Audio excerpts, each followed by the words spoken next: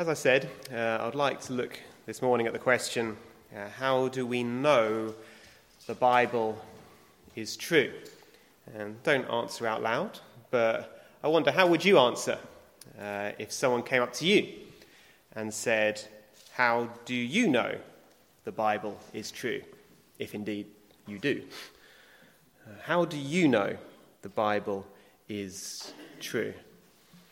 And many Christians would respond by pointing to archaeological, historical, or even scientific evidence for the reliability of the Bible. And that's good. That's good as far as it goes. There is archaeological evidence for the reliability of the Bible. I don't know if you've ever heard of the Hittite Empire, but there was a time when, a century or two ago, where historians mocked the Bible because it spoke of the Hittite Empire as a mighty one, a great empire. But there was no evidence for it, or very little evidence for such an empire in the archaeology. That was until a man, I think his name was Hugo Winkler, I think it was his name, discovered the Hittite Empire in the sand. And the Bible was vindicated. So there is archaeological evidence. There's historical evidence as well. There was an archbishop who lived some time ago called Archbishop Ussher, and he wrote a much derided chronology of the Bible based on the information the Bible gives us. He wrote a chronology of history, and I'm going to forget the actual battle now, but he estimated the date of a particular battle. I think it was Nebuchadnezzar's attack on some city or other, and he estimated the date within a year or two.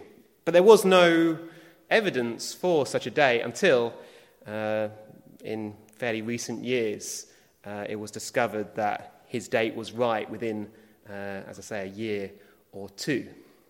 And he had got that date from biblical information, biblical data. And I could go on and on, giving various archaeological and historical confirmation of what the Bible says.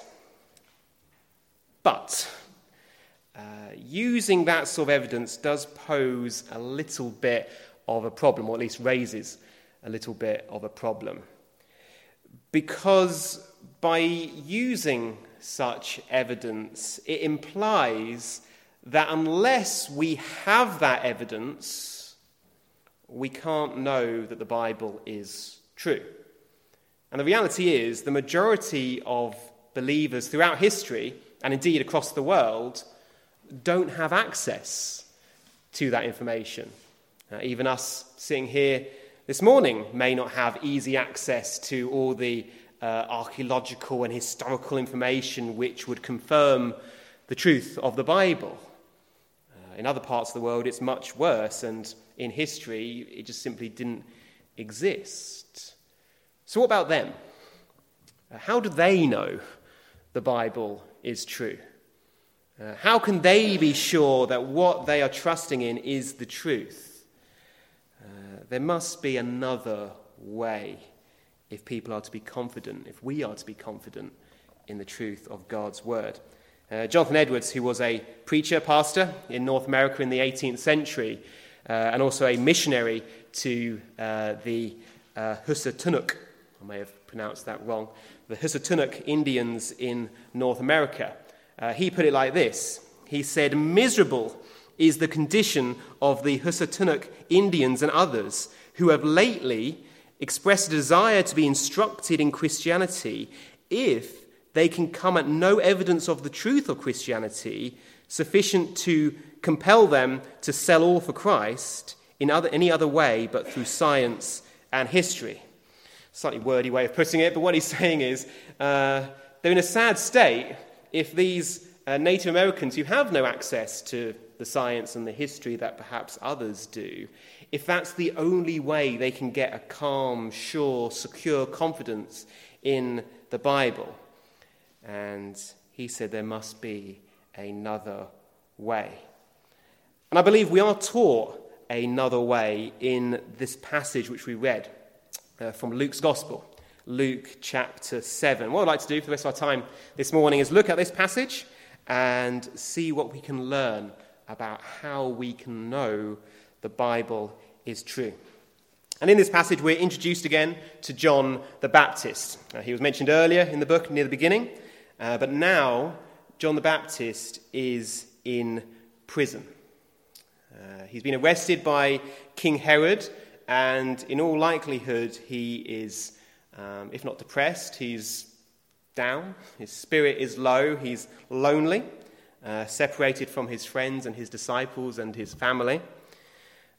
And in that prison cell, it seems he starts to doubt if Jesus really was who Jesus said he was. Now, you'll remember how John the Baptist very boldly baptized people in the River Jordan, and he saw Christ walking towards him, and he pointed at him and he said, "Behold, the Lamb of God who takes away the sin of the world." And he saw a dove descend from heaven at Christ's baptism, and a voice from heaven say, "This is my beloved Son, in whom I am well pleased." But now he's not so sure. In that dark, dingy cell, possibly in fear of his life, he's starting to wonder, is it really true? Is Christ really the Messiah? Is he the one who is promised? Is he the coming one? And so he sends a message to Jesus through his disciples, asking him this question.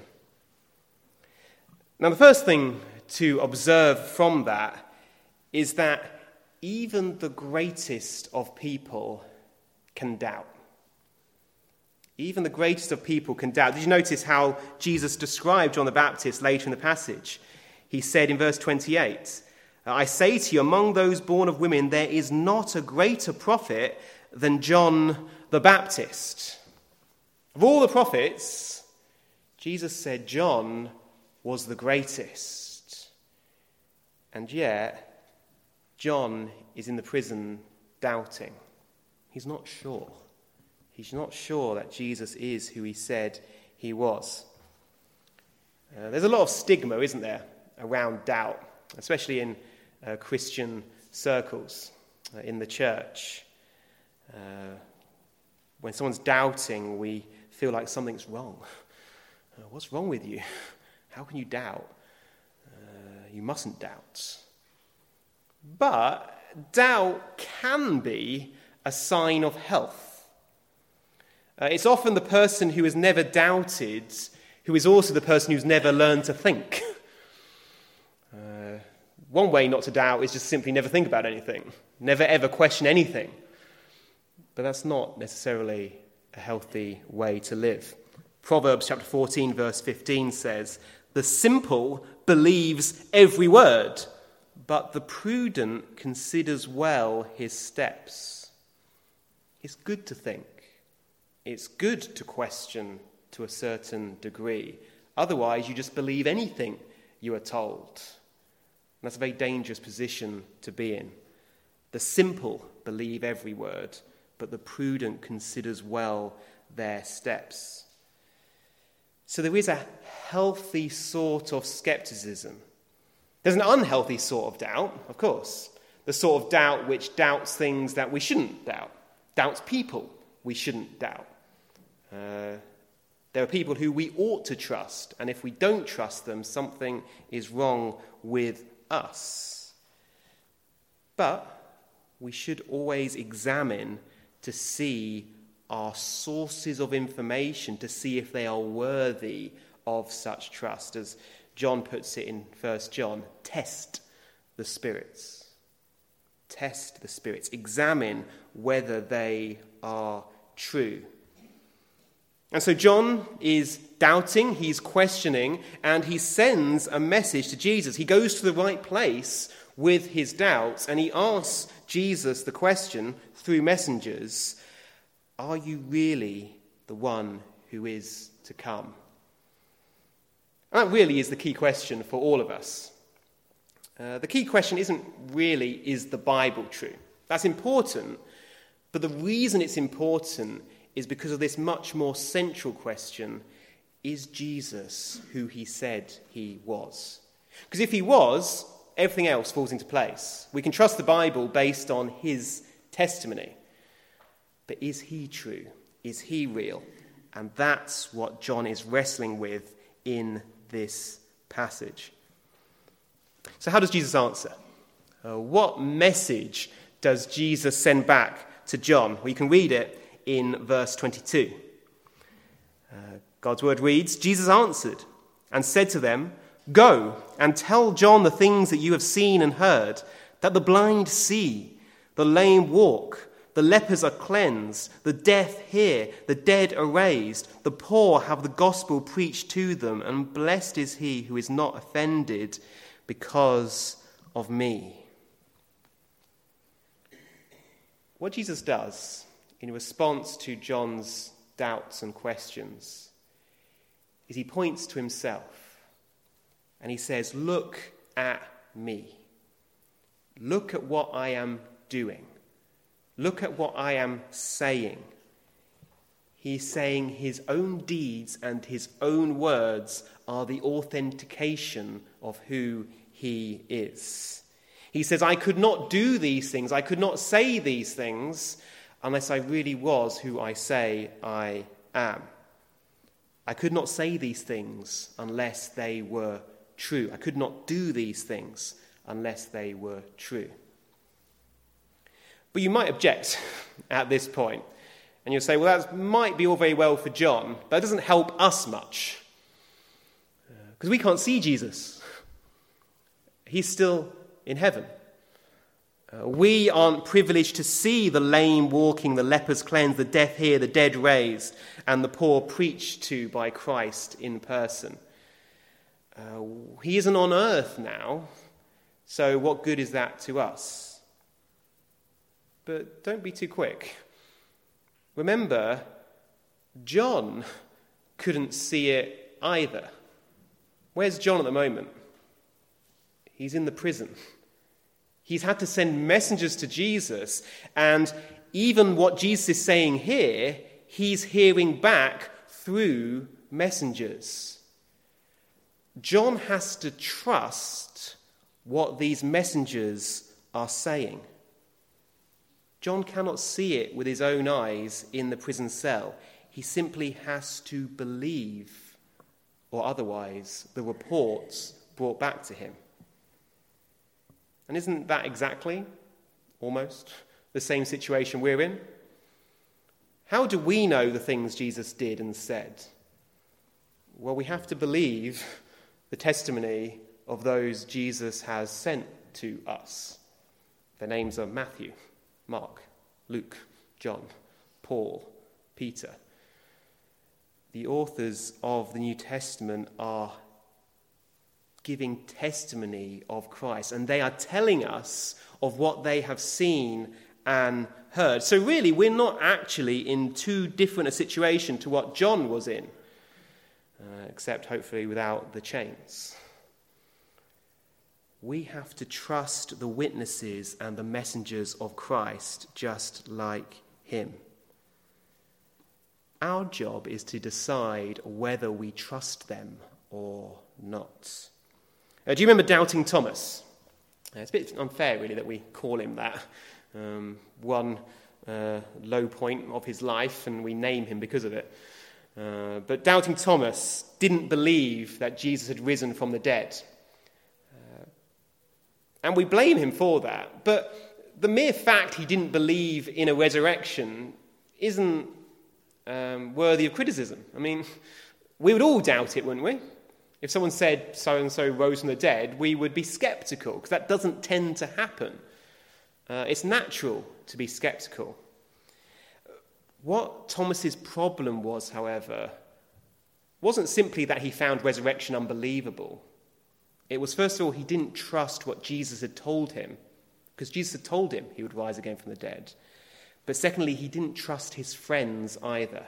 They told him, we've seen Christ. We've seen him. We've seen the wounds in his hands and in his side. He's alive.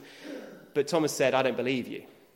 Until I see it for myself, I will not believe it. And he basically consigned his friends to being liars or mad because he didn't want to trust them. He only trusted his own eyes. Again, Thomas listened to the witness, but he didn't trust it. He didn't trust those he should have trusted. But you might say, but how can we know we can trust what Matthew says, or what Luke says, or what Mark says? Well, Jesus addresses that as well. Do you remember that verse I mentioned earlier? The very last verse we read. In verse 35, Jesus says, wisdom is justified by all her children. Wisdom is justified by all her children. You might ask, what does that mean? What does it mean, wisdom is justified by all her children? Wisdom doesn't have children. Wisdom is wisdom. How does that work? Well, that expression is sort of similar to our expression, the proof of the pudding is in the eating. Have you used that expression? The proof of the pudding is in the eating. And what Jesus is saying, you can recognize wisdom from what it produces. You can know truth from its effects. There was once a priest in Belgium who rebuked a young woman and her brother for reading that bad book and pointing to the Bible.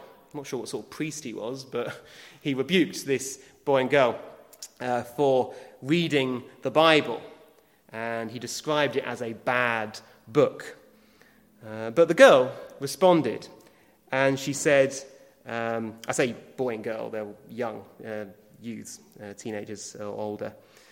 And the girl responded by saying this. She said, Mr. Priest, a little while ago, my brother was an idler, a gambler, a drunkard, and made such a noise in the house that no one could stay in it. Since he began to read the Bible, he works with industry, goes no longer to the tavern, to the pub, no longer touches cards, brings home money to his poor old mother, and our life at home is quiet and delightful. How comes, Mr. Priest, that a bad book produces such good fruits? That's an illustration of what Jesus is teaching here in verse 35. Wisdom is justified by all her children. You can recognize wisdom by the fruit he produces. And that's really the message that Jesus is sending back to John. He's saying, you can know who I am, just look at what I'm doing. Look at what I'm saying. No one who is a liar, no one who is of the devil can say and do such things. I must be of the truth. If you want to tell if an orange tree is an orange tree, the best way to know is if it produces oranges. That's the way to tell, because an orange tree is justified by its fruits. And that is what wisdom is like. But in a much deeper way, Jesus is pointing to himself. And he's saying, listen to me. Look at me. And if you are honest, if you honestly want to see the truth and know the truth, you will see who I am. He taught that explicitly in John's Gospel. He says, if anyone wants to do the Father's will, who wants to do God's will, he will know if my testimony is of God. That was such a help to me when I went through a period of doubting and questioning the Bible. That one verse helped me so much. Jesus said, if you truly want to know what God's will is, if you truly want to follow God and do what is right according to what he says, then you will know whether Jesus is true or not. Because Jesus gives the alternative, and he gives an example of some people who were not like that. He says in verse 23, blessed is he who is not offended because of me. But look what it says in verse 31. In verse 31 it says, "The Lord said, 'To what then shall I liken the men of this generation? And what are they like? They are like children sitting in the marketplace and calling to one another, saying, We played the flute for you, and you did not dance. We mourned to you, and you did not weep. For John the Baptist came neither eating bread nor drinking wine, and you say, He has a demon. The Son of Man has come eating and drinking, and you say, Look, a glutton and a winebibber, a friend of tax collectors and sinners.'" What Jesus is saying there is, you're never going to be happy because you don't want evidence. You don't really want to know the truth. You don't really want to know God's will. You're just antagonistic to the message because you hate it. He says John the Baptist came sharing the good news. And they said, "Oh, he's mad. He's crazy. Eating locusts and wild honey and wandering around the wilderness." And they said he had a demon. But then Jesus came and he was feasting and mixing with the tax collectors and sinners. And they said, "Oh, that's not good enough either. He's a winebibber. He is a glutton." Do you see, whatever evidence was given to them, or whatever they saw, they rejected it because their problem wasn't with evidence. Their problem was with the fact that they hated Christ. They didn't want to believe. A famous philosopher in history, Blaise Pascal, once said, words to the effect of, I'm paraphrased slightly, but he says, "There's enough shade in Scripture that if you don't want to see, you won't. But there's enough light in Scripture that if you want to see, you will." In other words, if you are honest with God's words, if you're honest with Christ, you will find more than sufficient evidence to trust in him. And that will give you all the confidence, all the certainty you need to live the Christian life with boldness, knowing this is true, because wisdom is justified by all her children. So in closing, what can you do? What can you do if you are doubting this morning? It's possible. There might be people here in the building or watching online, and you are unsure of the truth of the Bible. Perhaps you, like John, are saying, is Christ the one, or should we look for someone else? Well, I believe Christ would give 3 instructions to you. First thing he would say is read God's word. If you want to see light, put yourself in front of it.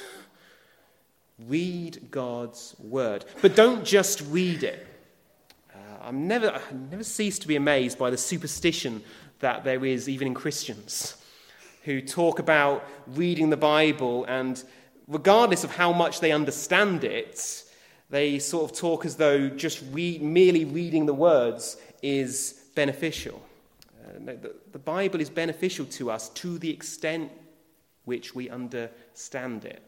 We may not understand all of it, but what we do understand will do us good. So don't just seek to read it. Don't just sort of skim your eyes across the page hoping it will do you good. Seek to understand what it says. Grasp what you do understand and lean on it.